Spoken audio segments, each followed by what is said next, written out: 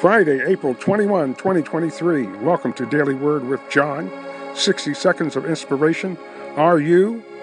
John chapter 6, verse 32 through 35. Then Jesus said unto them, Verily, verily, I say unto you, Moses gave you not that bread from heaven, but my Father giveth you the true bread from heaven. For the bread of God is he which cometh down from heaven and giveth life unto the world. Then said they unto him, Lord, evermore give us this bread. And Jesus said unto them, I am the bread of life.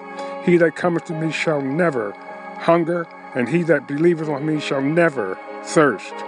Let them who have ears hear what God is saying. Jesus, the eternal bread of life. In him all things exist. Eternal life is ours through Christ Jesus. Receive him today.